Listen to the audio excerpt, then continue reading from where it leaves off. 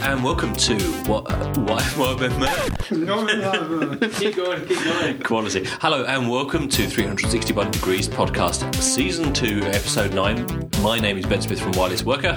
I'm Ray Blanford from All About Symbian and All About Windows Phone. And I'm Ewan McLeod from Mobile Industry Review and The Pursuit of Quality. Hello guys, welcome back. So we're now well into the song event, our second one of 2012. And do you remember last week when we talked about our predictions for 2012? And that was in no way recorded more than just 10 minutes ago. So there's a secret inside tip for sometimes we record more than one of these at a time. Ben has now taken his clothes off. I have. It's the Emperor has no clothes. So it's cold in here. Stop looking. All right. So this week's theme, I think, is going to be controversial. And please send all correspondence marked Ewan McLeod. We have to keep on talking about BlackBerry all the time. No, we're not talking about BlackBerry today. So this week's title is Apple is the New Nokia. Discuss. Now, it's not quite as radical as we thought, but the theory here is that when Apple launched the iPhone, it was revolutionary in a number of ways. It was specialist, it was niche, it was limited, but in terms of the ideas behind it and the way that it worked technically, it was genuinely revolutionary. But the mobile industry works in cycles. Rafe, you said you were talking about how every platform, every mobile operating system is optimized for the challenges at the time it's launched. Yes, the idea here is that you quite rightly design a platform and to an extent the devices that then go with it for the moment at which you launch it. But the mobile market is such that it is continually evolving and unusually fast for any industry. And you can plan ahead, but you can only plan ahead as far as you can see. And your field of vision is only a few years hence. That's right. And you can build a certain amount of flexibility into a platform, and some do that more successfully than others. But I would argue you can see at most 5 years ahead, at which point you then need to do maybe a reset on the platform or at least a rethink. And I think if we look into the past history, we can see that very clearly. For example, the early pioneers was Symbian, and they designed it around very specific properties. And that was mainly resource constraints and that kind of thing. 5 years later, it wasn't the best that could be offered. It didn't offer the optimum user experience, and giving Apple the chance to come in. Why is this a problem? Just factor back a little minute, because you can't just knock out a handset. You can't just knock out a handset because there is a lot of complex technology, and if you're creating something particularly that is flexible, allowing apps or third-party services, these are not static products. These things that when the consumers get them, they evolve and also evolve over time. So that is almost a double whammy. So if I say I want to make a handset, how long is it going to take before that comes into your hand? Well, that's another problem that 5 years ago it was maybe 3 years, and that's assuming you had a certain amount of expertise. It has got easier now, but when I say it's got easier, that's because you're buying off-the-shelf components, and those off-the-shelf components are only suitable for a set period of time.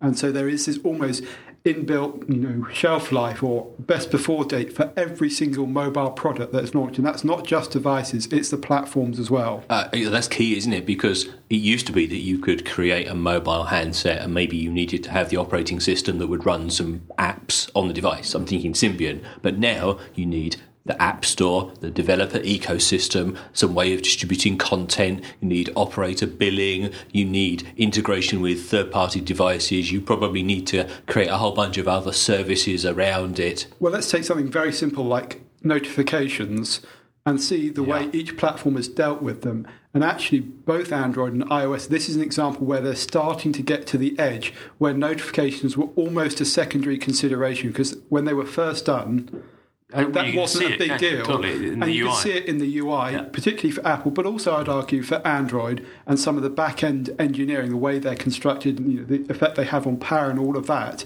And notifications are the kind of in-between stage. There are things coming.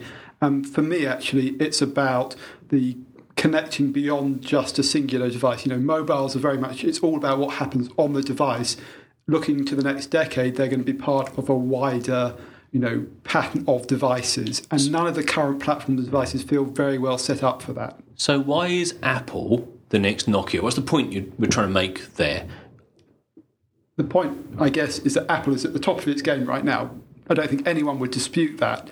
But it's about what happens in the next 2 or 3 years for Apple and the challenges it faces. And I would say the reason it's like the new Nokia is it's exactly the challenges that Nokia was facing 5 years ago. It was on the top of its game. It had produced the N95. It controlled 80% of the smartphone market, far more than Apple does now. It was totally dominant.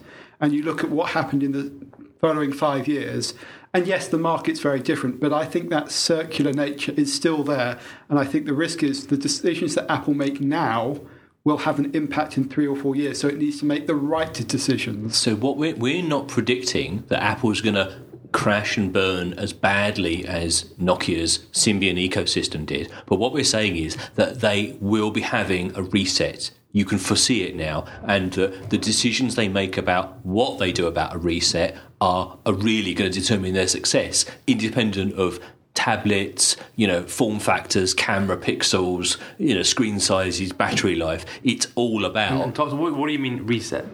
So this is the point where you say exactly what Rafe was talking about there, that my platform, my ecosystem is old now. It's tired. And rather than doing a RIM, just eking it out and just trying to keep going and seeing your market slowly be eroded by all of the people around you who are more modern and more recent, that you say, no, I'm going to take charge, I'm going to take control of this, I'm going to decide to reset in a controlled way, I'm going to refresh my platform, and I'm going to launch my next set of devices, starting afresh. Now, with Nokia, they left it too late, and they had to choose a third-party platform, somebody else's platform, to the point because it was you had to do it in a hurry. But I think the good thing about Apple is that they've done this before on their desktop environment. Well, they do it all the time. Well, but they changed from OS.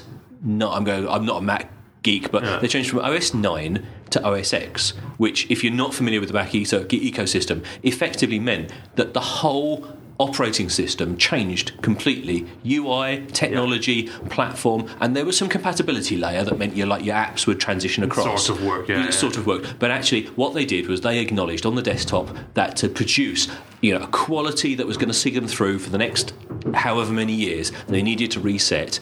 And I think that, as Rafe says, now they're at the top of their game, they need to be planning that reset for the iPhone platform and tablets, so that they can execute it in the next few years. Yeah, because there are some strategic decisions they will have to make, and the UI is the one that's held up as being a bit old and boring now. I think you can get too much into that, but you can see what Android has done to iOS in terms of, and Steve Jobs getting very angry with what Android was doing to it. He saw it as a copy. Yeah. Actually, I think Android was doing something different. It was a different approach, and I think actually the same problem will face Android in due course. But Apple say we have the conversations about iPhone Mini or iPhone Nano.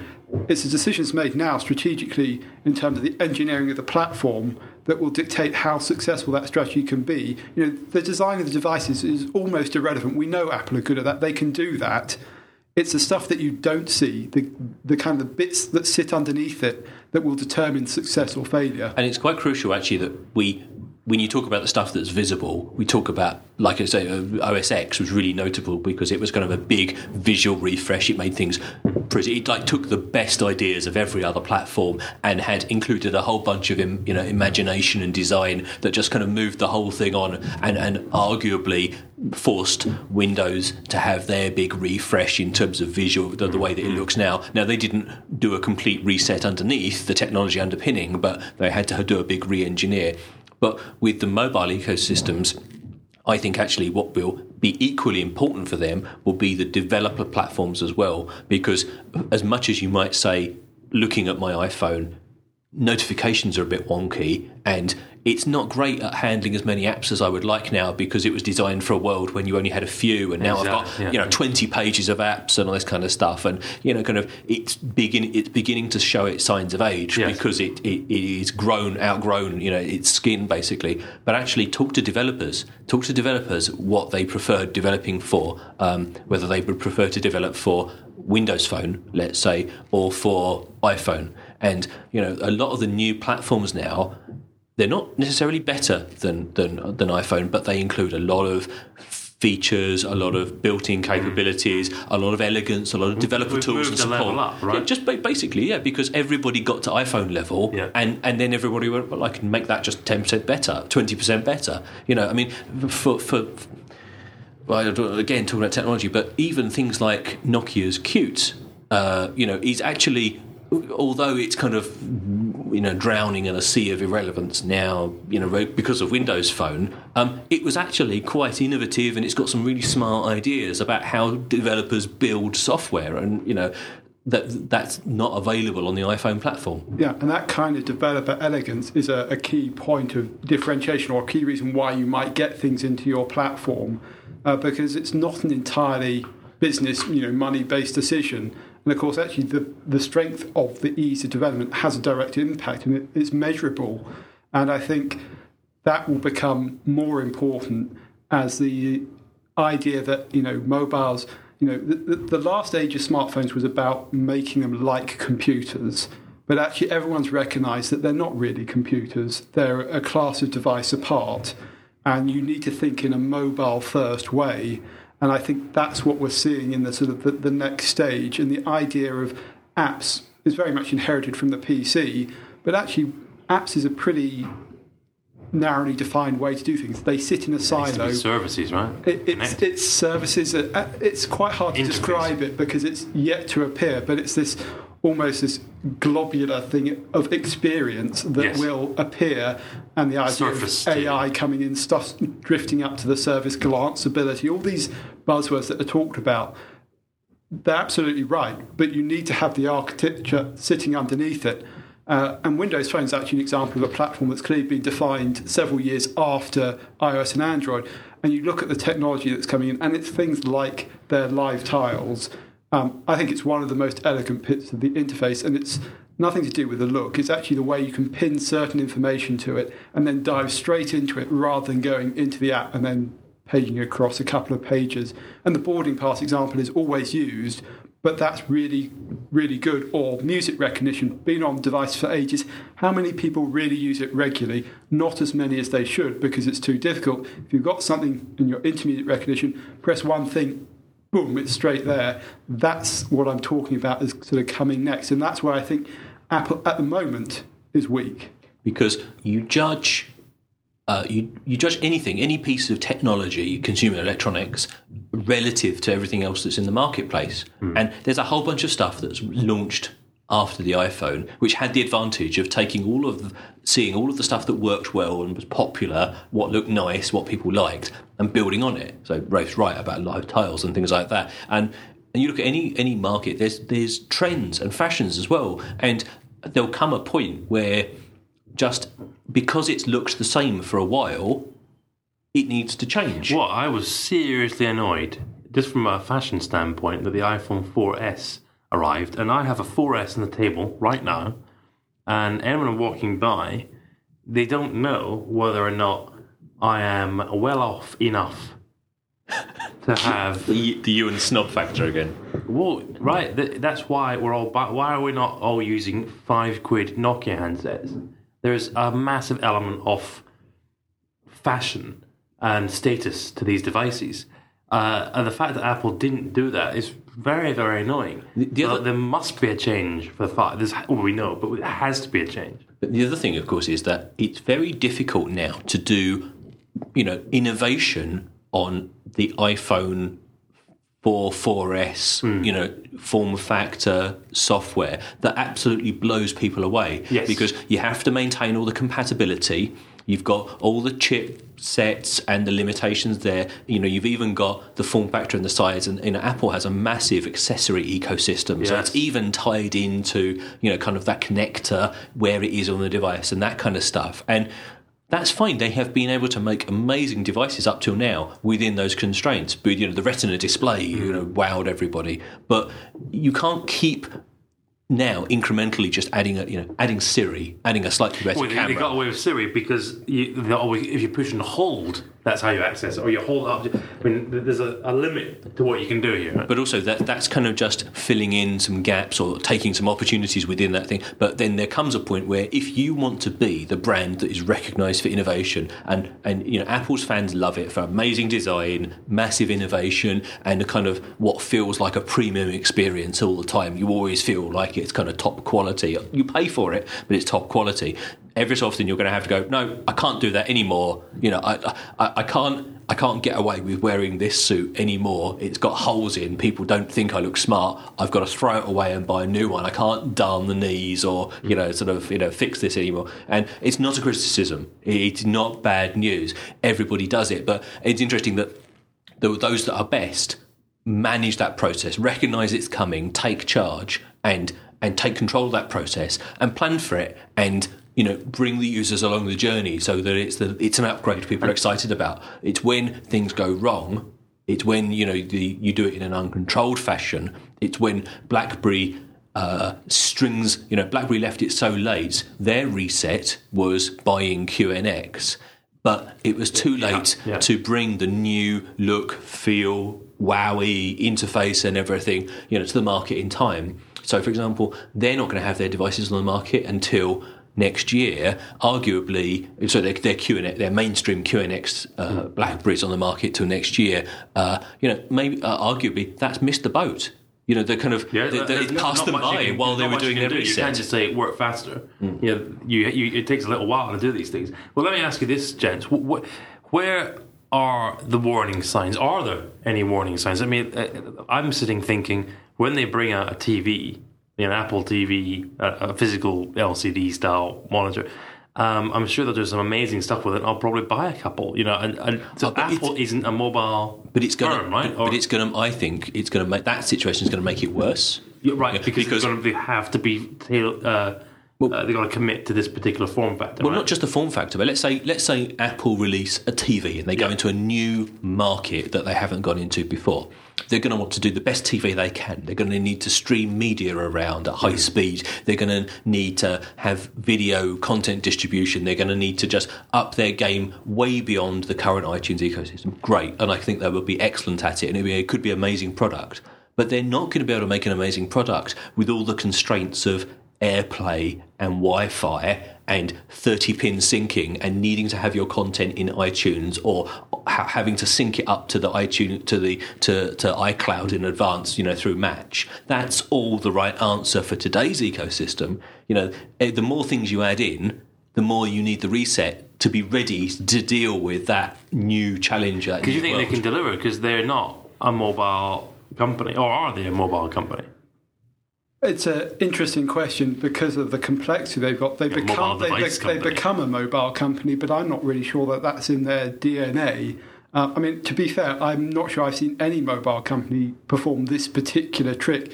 And part of the issue is it's getting more difficult. Ben was talking about the ecosystems, all the bits that go with it. There's an agglomeration of stuff now around mobile, which you need to address with this at the... I'm going to put that in agglomeration. Yeah, it's kind of... all this stuff that you need to address at the same time. And I wonder, we talk about lock-in. So, Rafe, would that be an agglomeration? It would be. We talk about lock-in. We talk about agglomeration sometimes. For consumers, but actually the same thing applies to these... you put me off my train of thought completely. To developers' ecosystem as well. Yes, that agglomeration and lock-in... Sorry. That lock-in applies, we talk about to consumers, but just as much to developers and these companies themselves. They almost lock themselves in a room and it becomes more difficult to get out. So I wonder how easy it is going to be to reinvent this thing and stay competitive at the same time. Because there is a massive downside here, because we just talked about all the upside, all the opportunities and the benefits. But you're an iPhone owner, and you have been for a while. It's kind of one of your main devices. How many hundreds of pounds have you spent on headsets, microphones, docks, speakers, cases, software, this kind of stuff? Think about the I assume it must be hundreds and hundreds of millions that all the developers around the world have invested massive, huge. in and all of that is, giving you reasons to not do this switch. And so it takes a very brave company to pull the trigger fast enough. And that's what's happened to everyone else before, and it happens in other industries as well. Let me ask you this here. Have you seen another company that has just said, sorry, this is what, well, not even sorry, this is what we're doing. It is now USB 3 or it's now Thunderbird. Because Apple are famous under Jobs just saying, sorry, no, they don't even say that. That's me being British. They just go, this is a new reality. And you trust us, it's better for you. You will thank us. You'll wake up and realise we were right. As in, we're not listening to your feedback. We're making it for us. And if you want to play in the Apple game, this is the answer. Buy it. So I remember I buy a lot of these Mac towers, and everything was great until I bought a new Mac tower. Tried to plug in my video camera, and I'm like, "Where's the plug? Where's it?" And it's because Apple just changed it. So that existing not a USB FireWire 400 or whatever it is rubbish. So it's now FireWire 800. I'm like, well, where's the cable? So we know how irritating that is on the PC, but that's only one thing they're changing. The very nature of mobile means you have to change the whole thing at the same time. With a PC system, you can switch out one thing at a time. But Dell doesn't do that. Sony doesn't do that.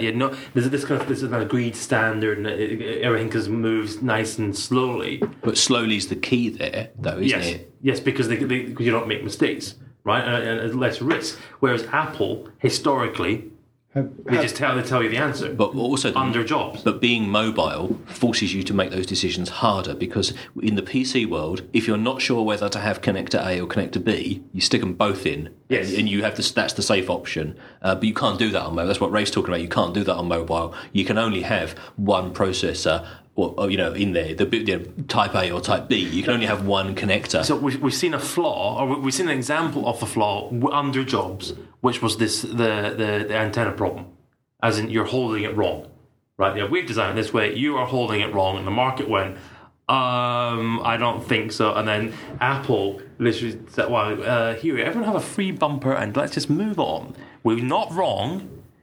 This is admitting we're wrong, but we're not wrong." We didn't make a mistake. Just look elsewhere. But I think you have to differentiate, though. That was PR and sort of their reputation, and I think that is different because was that not a hardware failure? No, but they made a mistake. They made a mistake in one particular thing. They did a bit of a PR message spin about we weren't really wrong, but everyone knows they were. And they fixed it, but that was a reality distortion, right? That was Jobs up on stage, and everyone went, "Oh my God, he's caught it." We're not talking reality distortion here. We're talking strategy and architecture, which is far more fundamental. You can't fix with PR. Now, with the Jobsian? What would have been a disaster? Because the antenna was easily fixed because they just replaced it with one that worked, and your iPhone 4S still fits in the same cases and still works the same. What about if the processor inside went pop after you'd used it for 30 hours? And they would have to say, "Oh no, we can no longer use these chips. We're going to have to switch to a different type of chip manufacturer, and that needs slightly different amount of power, and it takes up slightly more space, and that means we've got to read So we know the history. They because of the way they obscure, they hide, they test the devices. They hadn't actually ever handled them enough times, in the real world, and so that's how that was amazing. That was missed, and those other things are easier to test for. But had they made a really terrible mistake, there was some serious defect in there that meant they needed to change it. You could be looking now at the 4S being different, having to do that reset in flight, and the brand would have been damaged, the ecosystem would have been damaged because developers might have had to change the way things worked. Accessory manufacturers would have had to adapt their dock so that speakers. I think we would probably, as most people bought Steve Jobs up on stage going, "Look, blah blah blah. Here's a nice slide. It's me again. It's Jobs. Hello." And you weren't expecting this. Here's a me press conference. How are you doing? Ta-da! And we just kind of went, right, move on. There isn't that. They don't have that anymore. So any screw up at all is going to have to be Tim or Scott or these executives that the ensemble ones up there explaining I don't think they've got that. I think that matters to us as kind of mobile geeks and industry That people. matters to the media, right? Who control what we're all thinking. But I think though Influence it. It does. But that's why I think that Apple more than anyone will want to see this reset coming and control the message, because they are paranoid about looking out of control, about not controlling every part of it, and so I no doubt they see this coming and they are already planning for it, because the worst that can happen is that what's his name, Tom Cook, whatever, Tim Cook gets up on the stage for the next 3 product releases, and every time the iPhone 4SS and the SSSS and kind of these tiny little increments, the press increasingly says, it's only, it's another series, it's just another bit of software upgrade. Oh, it's only a few more megapixels. Not as excited. Do you remember the good old days when Steve Jobs used to get up on stage and you'd be wowed because it would be so amazing? And they're almost driven by fear that it won't be completely amazing. And, and so people do say that about the product sometimes, but on the whole, the trend is to be amazing. No, I almost feel Apple are in a no-win situation now, because there will be people who complain if they do change things because of this, drag that we're talking about. And if they don't change things, there'll be more of this, as there have been in the last few keynotes. Well, that wasn't really as good as the... Oh, the 4S one was terrible. Yeah, but even the iPhone 4, people were sort of going, it's a new design, but it's not doing anything fundamentally that different. But the interesting thing about the 3S and the 4S was that was Apple making a change in flight from an annual release cycle to a 2-yearly release cycle with a maintenance release in the middle. Indeed. Yeah, and that caused a little bit of grumbling. But imagine then when you scale that up to the whole ecosystem, not just the release cycle, which, frankly, the expectation of an annual cycle was set by Apple in the first place anyway. Yes. They could have set it at 18 months or 2 years or whatever. So they have to see this coming. But I agree with Rafe. They're damned if they do, they're damned if they don't. You asked earlier, though, who else has done this, well, without it being, a complete disaster. And if anyone's listening and can think of any examples apart from Apple, I'd be really interested to hear them. The car manufacturers, perhaps? I'd say the car manufacturers get closest, but, because you look at the way Ford transformed itself, particularly with the way it adopted some of the Japanese business culture. But even then, it was quite clear it was teetering. And I can't think of any examples where it's been totally seamless. But also, I think things like the auto industry, they don't really have a developer ecosystem equivalent. No. Third-party accessory manufacturers produce for the vehicle at the time it was kind of sold. You don't have a continuing flow of accessories. So there's some parallels, definitely, like, independent garages and things need to be able to service these things, and consumers maybe want to have a familiar experience. So, for example, I remember...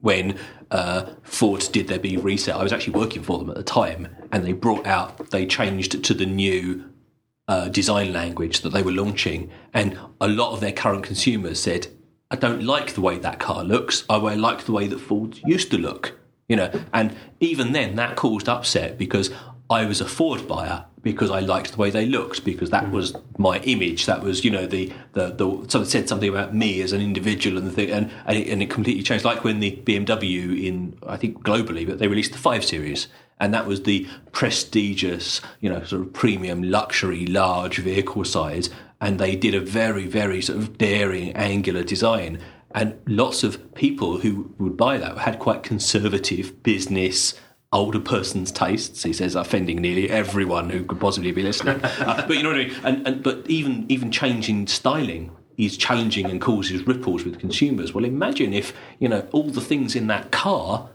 primarily came from an ecosystem developed by third parties who were entirely dependent on it, on that. Imagine if the seats had to fit in, you bought them from someone else, and, Apple is lucky, though, because they still have this halo. Right, because they can still say we and remember Steve, right? But how long is that going to last? Well, exactly. So you're an iPhone developer today, and all of a sudden, all of your investment in code, tools, experience, knowledge, even the things that make your apps more reliable than other people's, because you've learnt the niggles and the nuances of the operating system and how it best works. And let's face it, all the stuff that when you go out and look for an iPhone developer, you look for guys who've done it loads before, because they can just cope with all the challenges of real world programming. All that counts for nothing, because although it's still an Apple phone, the next iPhone is a new platform from scratch. But they've got quite a lot of. I mean, there's a lot of inertia, not inertia. Momentum. Momentum. Sorry, yeah. I do think we're going to see a couple of years before this problem occurs. Well, the timing one is interesting, because I think the thing is that Ben and I have been saying is it's a decisions they make now have an effect in a couple of years, and I agree it won't be that visible in the next couple of years. You'll start seeing the hints of it, and the reason I say that is it's partly to do with product life cycle in the mobile industry. But let's just wind the clock back 10 years, 2001. That's basically the time at which Symbian started coming out, and sort of 5-6 years later, 2006, they're at the top of their game. What else happened in 2006, or just around that period? That was when Apple first announced the iPhone. Yeah. We're now sitting 5 or 6 years later in 2012. So Apple, it's the same timing. I suspect Apple is going to, because of the nature of the company, can extend that a couple of years. But I do think it's the conversation they need to be having now, even if the impact to most consumers isn't visible for the next couple of years. And the big problem for them is they have credible opposition now, which they didn't really have the first time round. Android is an option for people. So is Windows Phone. They are at the good enough stage. You can make the arguments about which is best, but that's almost irrelevant. They are all of a standard now. And I think Android has about a year or two's advantage over iOS. And I think Windows Phone... Because it will have to go through this reset the same. Because they'll have to go through the reset too. And we've kind of seen that a little bit with Android. And they have a different business strategy, so we can't just lay down a pattern. But I think the most obvious example is Windows Phone, which is doing some things differently, and you can see where it's learned from Apple. And yes, it's doing it in a Microsoft way in terms of licensing and the way it deals with developers. But I do think that Apple now face this challenge, and it will be really interesting to watch. And I think the other factor which complicates that is that now the mobile industry is one of the biggest, most visible, most not just huge in terms of sales, but the way that it is now in the middle of loads of other ecosystems. It's entertainment, it's business, it's hospitality, it's finance, and it's got its fingers in lots of pies. And the mobile industry now is changing at a huge rate, but also it's also moving around the world. So when Apple designed the iPhone not to replace Symbian, but as the kind of the anti-Symbian, to be the response to what phones needed to be in 2006. They addressed primarily a North American, Western Europe market, and they have expanded beyond that. But that was where they needed to target. But if I was sitting in a boardroom now thinking about developing a platform that was going to be the platform to launch in 2 or 3 years' time to be the thing that made me the dominant mobile player, I wouldn't be worried about North America, to be perfectly honest. I would be worrying about what would play well in the Chinese market, in India, across Asia Pacific. And the problem is that those markets are...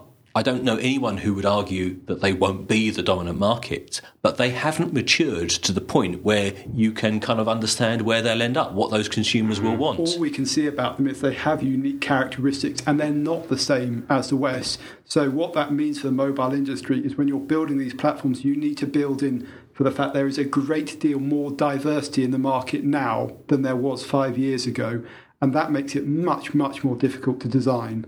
And maybe you have different platforms, or maybe you just fragment your platform with different ways of presentation or build different apps. But I think it's a bigger gamble. It wasn't a static target back in 2006, but I think you could project where it was going. Yeah. Whereas now it's really, really shifting all over the shop. And you can almost make the argument that this next phase might be getting towards the end game, in the sense that the cycle does keep repeating, but after a certain point you do reduce it down to fewer players, and you can maybe look at something like the internet and search engines, where Google came out of a cycle of search engines appearing every couple of years and was the ultimate winner. I don't think it'll ever be that way in mobile because of what Ben was saying about it sort of taking over other industries. It's going to continue to evolve and keep moving. And certainly, I can't see for the next decade, we haven't seen anything yet. It's kind of the nature of it.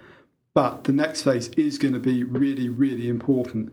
And, Apple, if they want to stay at the top table and not become, they can be perfectly successful as a boutique player, but that won't satisfy them. They have an ambition to be one of three. No, absolutely not. And the amount of cash they have on hand, and it is Google, Microsoft, Apple. But you have to pedal hard to stay still. And what we're saying here is that they have to decide in which direction to pedal really hard. So I think sometimes there's a misconception that, if you kind of make something awesome, then that's great and everybody has to compete with that. No, actually, everybody is, going along at a really fast rate. And it's about actually keeping up. Because if you stop, pause, or even you just kind of do a BlackBerry and just leave it slightly too long. Or start looking at TVs. You're left behind. You could get distracted, definitely. I mean, I think because of the ecosystem, TVs are complementary rather than distracting, but there are plenty of other things. Yeah, how much executive time and how much distraction are you going to have to look to service this TV? Yeah, but for every good idea, there's a bunch of distractions which could really scupper things. And it's the idea: how much should you do versus how much should you get the third parties to do? And with something like the TV, is it complementary enough that actually what you should really be doing is providing a standard to interact with? A plug-in. And it's not just TVs. I mean, people have accepted you don't do apps yourselves. You get developers to do that. But the time was when the idea of putting third-party apps on your phone was ludicrous. Of course we want to control the experience completely. Can we think about things that are currently the provenance of the manufacturers or the platform that might go out to third parties? That's the kind of strategic things they need to think about now. It's a head scratcher.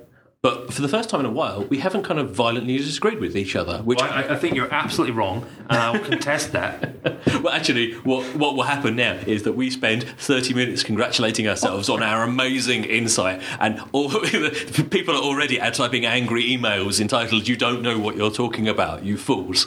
So please direct those to Ewan McLeod. Actually, no, leave them as a comment below, wherever you hear this, on Wireless Worker, Mobile History Review, all about Symbian, all about Windows Phone. Thank you very much for listening. Bit of a head scratcher.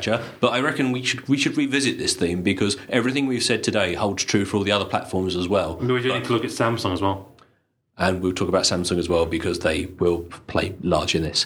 Thank you for listening. As always, a pleasure. Last one in Season 2 coming up next week. So we better plan something pretty awesome, guys. So to the pub. We just say lots and lots to everybody. Thank you very much for listening. Goodbye.